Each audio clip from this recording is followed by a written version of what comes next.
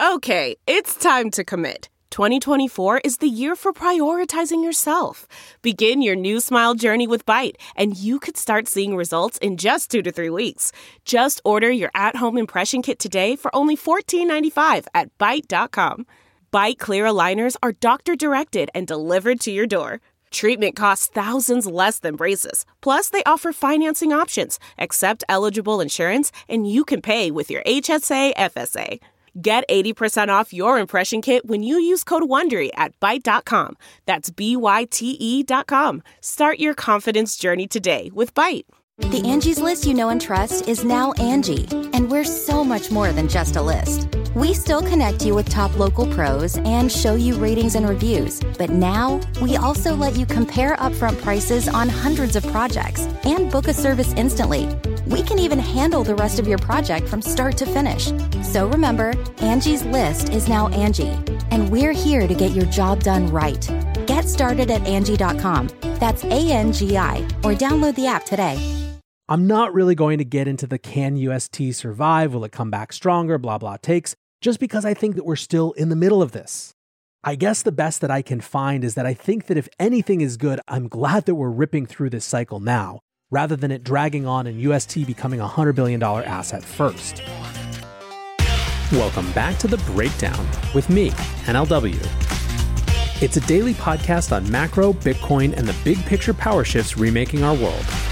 The Breakdown is sponsored by Nexo.io, Near, and FTX, and produced and distributed by CoinDesk. What's going on, guys? It is Tuesday, May 10th, and today we are talking about Meltdown Monday. It was one for the history books. Before we get into that, however, if you are enjoying The Breakdown, please go subscribe to it, give it a rating, give it a review, or if you want to dig deeper into the conversation, come join us on the Breakers Discord. You can find a link in the show notes or go to bit.ly/breakdownpod. Also, a disclosure, as always, in addition to them being a sponsor of the show, I also work with FTX. Now, we occasionally have days in crypto that feel like they're deserving of their own name, and yesterday was certainly among them. I'm calling it Meltdown Monday. Shout out to Rick on Twitter for that suggestion. Now, of course, the story you've been hearing about and watching is UST, the stablecoin of the Terra ecosystem losing its peg. I mean, Treasury Secretary Janet Yellen was already talking about it on the Hill this morning if you need a sense of its significance. But to understand this whole story, you need to put it in a larger context. Even without UST's crazy depegging event yesterday, the markets were totally deserving of this moniker of meltdown. Alex Kruger writes, May 9th, 2022, a day to remember. NASDAQ down 4%, gold down 2%, oil down 7%, natural gas down 12%, uranium 8%, soybeans down 2%, and so on and so forth. Now, it's important to note the commodities on his list. FTX Access tweeted, today was a wild day for markets, but there was an important change. Macro went from commodities up, yields up, equities down, crypto down, has been in place for 6 months, to commodities, equities, crypto, and yields down. The only thing up is King USD. This is true capitulation. Now, importantly, this may herald a shift in where we are overall and what's driving the larger macro trade. Dan Tapiero says, now comes the commodity collapse. Bye-bye inflation fear. So what does he mean? Obviously, as you know, the dominant macro issue for the last 6 months or longer has been inflation. But within that context, increasingly the discussion is, can the Fed tame inflation without prompting a recession? One way to read what's going on in markets right now is a growing conviction that the answer is no. Raoul Paul from Real Vision writes, macro update. The SPX is now very close to pricing in a near imminent recession. Expect growth to collapse. The next step for the great unwind is oil. This line goes, then inflation expectations, which are hugely correlated to oil, will fall. Then we should see yields fall, while equities, crypto, commodities see a full liquidation over the next few weeks. Then the Fed pivots a la 2018, but it will be too late and job layoffs are coming. House prices are likely to reverse somewhat, and the economy will contract. Now, there are signs of these concerns all over the place. The Fed released a market stability survey, and 68% of participants said one of the risks was that the Fed might over-tighten. Interestingly, there is clearly a liquidity concern growing as well. According to the survey, 41% of participants cited concern around foreign disinvestment. The last time they did this survey 6 months ago in November, that concern wasn't even mentioned. Basically, now that we've shifted to tightening, market participants are asking, if the Fed isn't buying treasuries, who is? And if no one is buying treasuries, where's the liquidity in the system?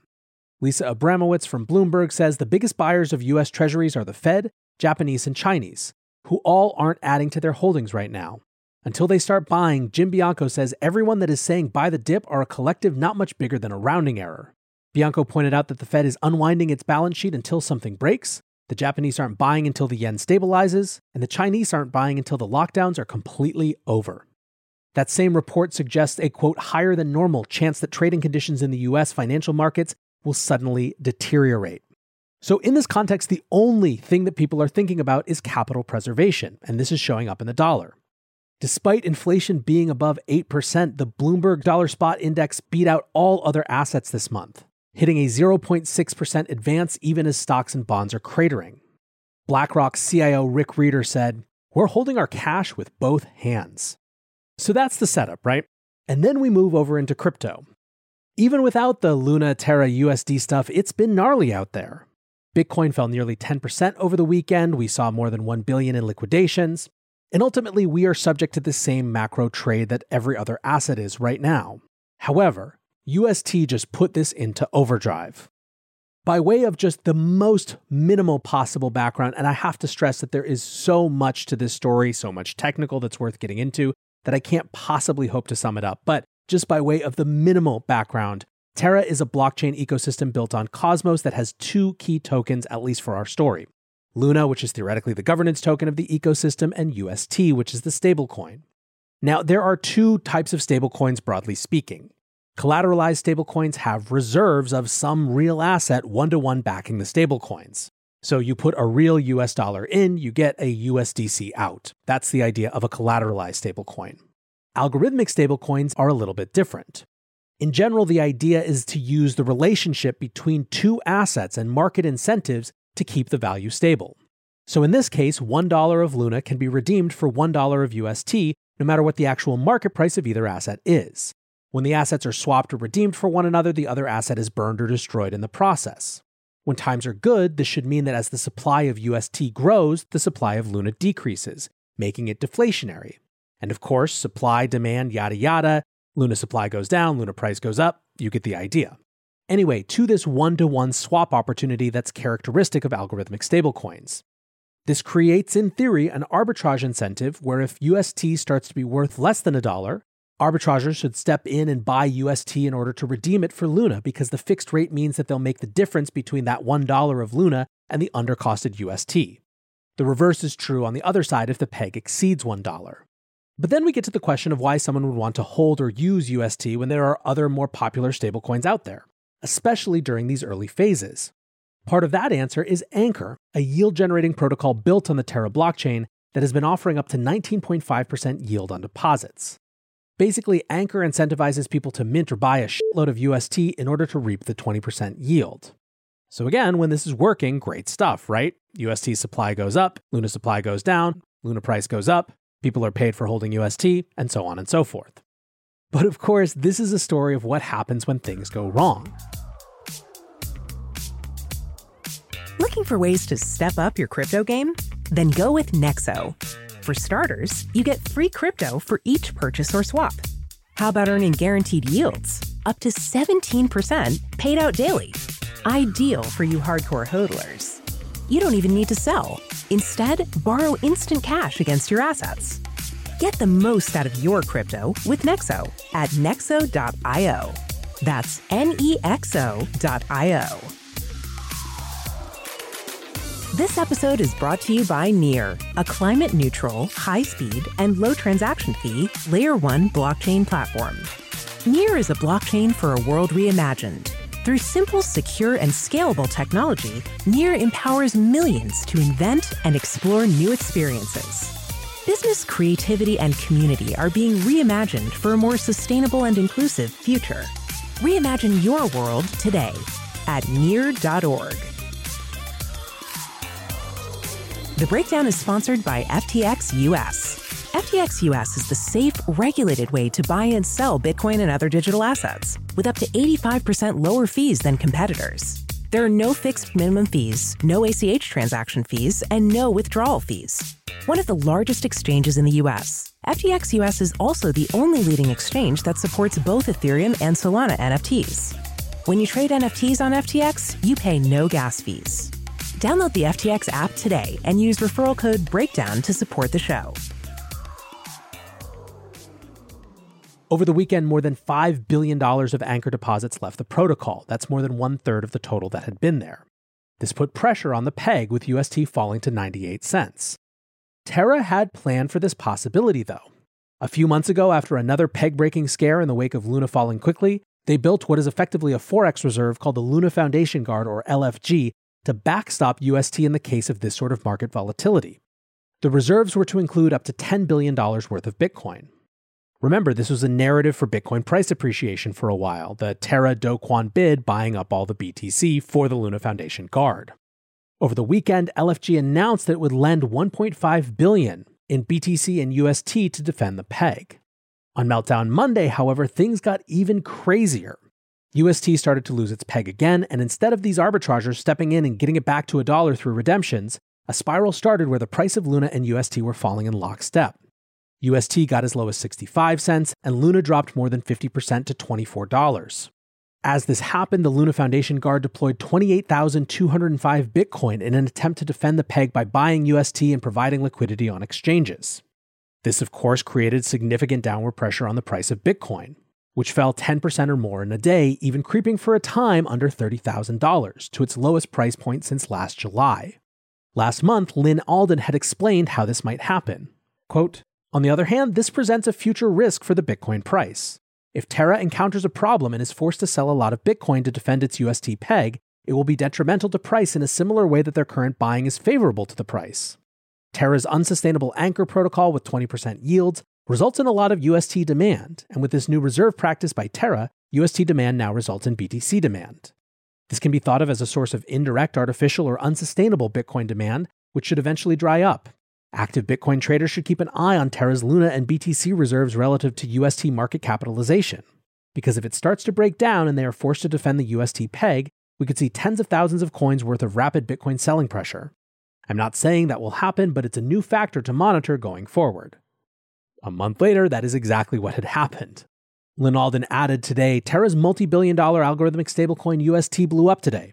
Aside from destroying the value of Luna, they used their Bitcoin reserves to try to defend the peg, kind of like a flailing emerging market using its gold reserves to defend its FX. All right, so this is a lot, but let's check in to see where we are now. Luna remains down more than 40% in the last 24 hours, but is up to about $30 from its low around 24. Bitcoin is hovering around 31K, 18% down over the last week. UST hasn't regained its peg, but is trading at around 90 cents now, which is certainly better than the 65 cents it hit last night. Do Kwon, the hard-charging leader of the Terra protocol, whose brash attitude about all this has seriously rubbed some folks the wrong way, just tweeted close to announcing a recovery plan for UST, hang tight. That was about an hour ago as I was prepping this episode. And on that note, it's important to keep in mind that this story is still very much alive. Yes, UST has quieted down from the sheer insanity of yesterday, but that doesn't mean this is over by any stretch. It's also important to note that there are a huge array of theories and speculations going on around the specific catalysts and market actions for the past few days, ranging from this was normal market action to it was a coordinated campaign by Citadel to attack Luna to you name whatever normal theory of who does what in crypto. None of that is clear at this time, so I don't think it makes sense to speculate on. But let's try to capture a few of the categories of reflections and takes from the communities that I think are more fleshed out right now. Candidly, most of the community is angry and in I told you so mode, although perhaps for different reasons. Holding aside the fact that UST created a price risk for Bitcoin, the Bitcoiners are mostly in that mode because they had told them so, but also because of the decentralization theater surrounding LFG. Nick Carter wrote, "Just buying Bitcoin doesn't make your thing decentralized. Bitcoin isn't some magical elixir that turns centralized systems decentralized. You don't inherit decentralization from Bitcoin. The astonishing thing is people are still asserting USD is decentralized just solely on the basis of the system owning a portion of BTC. By that logic, MicroStrategy and Tesla are decentralized. The entire UST system is incredibly opaque and untransparent, more so than USDC or USDT for that matter. Who conducts open market operations? What's the status of the Bitcoin reserve? Why did it get moved? Who controls the multisig? Etc. No answers. But that's just Bitcoiners being Bitcoiners, right? I don't know about that. Hasu, who is notoriously independent, writes, "No matter how this ends, I don't want people to call UST decentralized again. Even the little collateral backing it is untransparent and controlled by a single party, used to perform discretionary open market operations. This is like 10x worse than the Fed."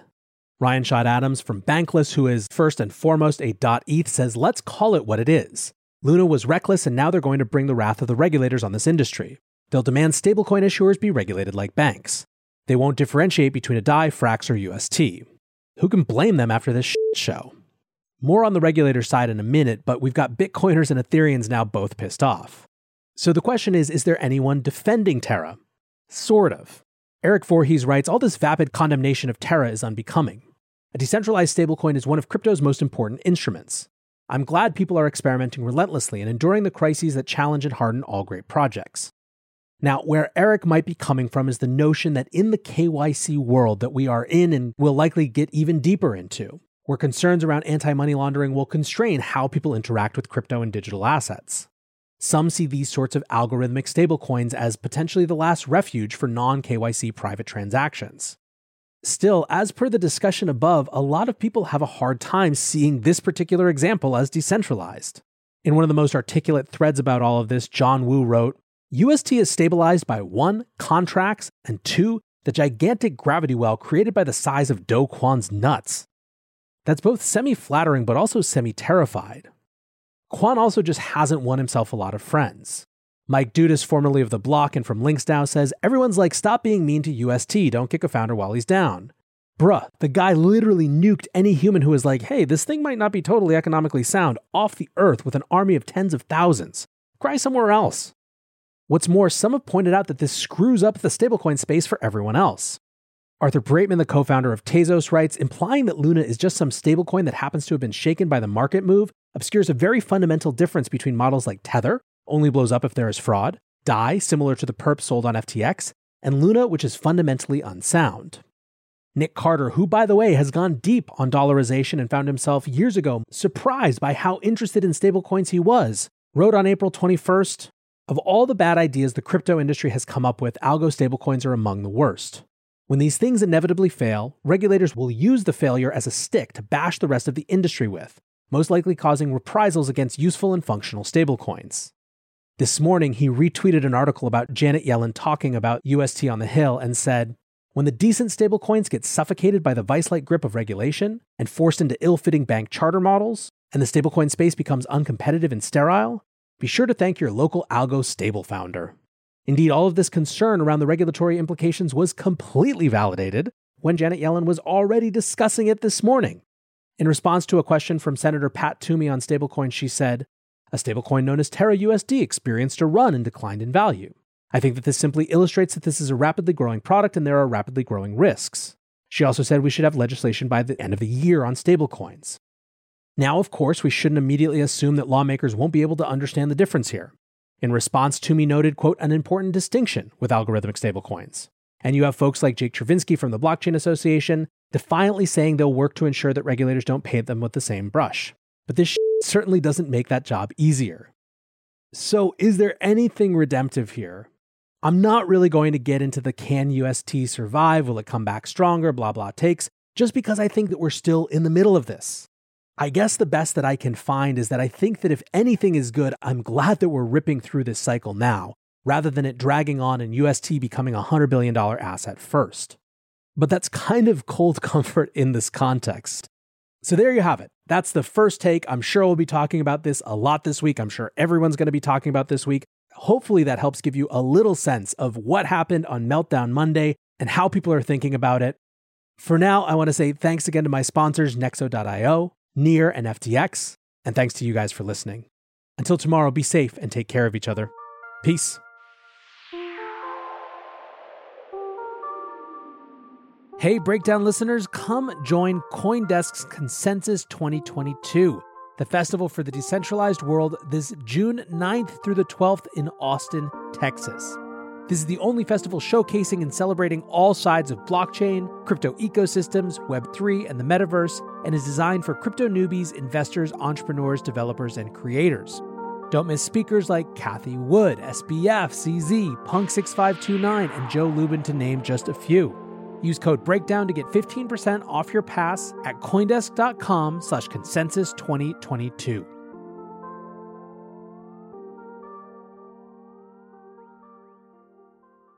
Look around. You can find cars like these on AutoTrader. New cars, used cars, electric cars, maybe even flying cars.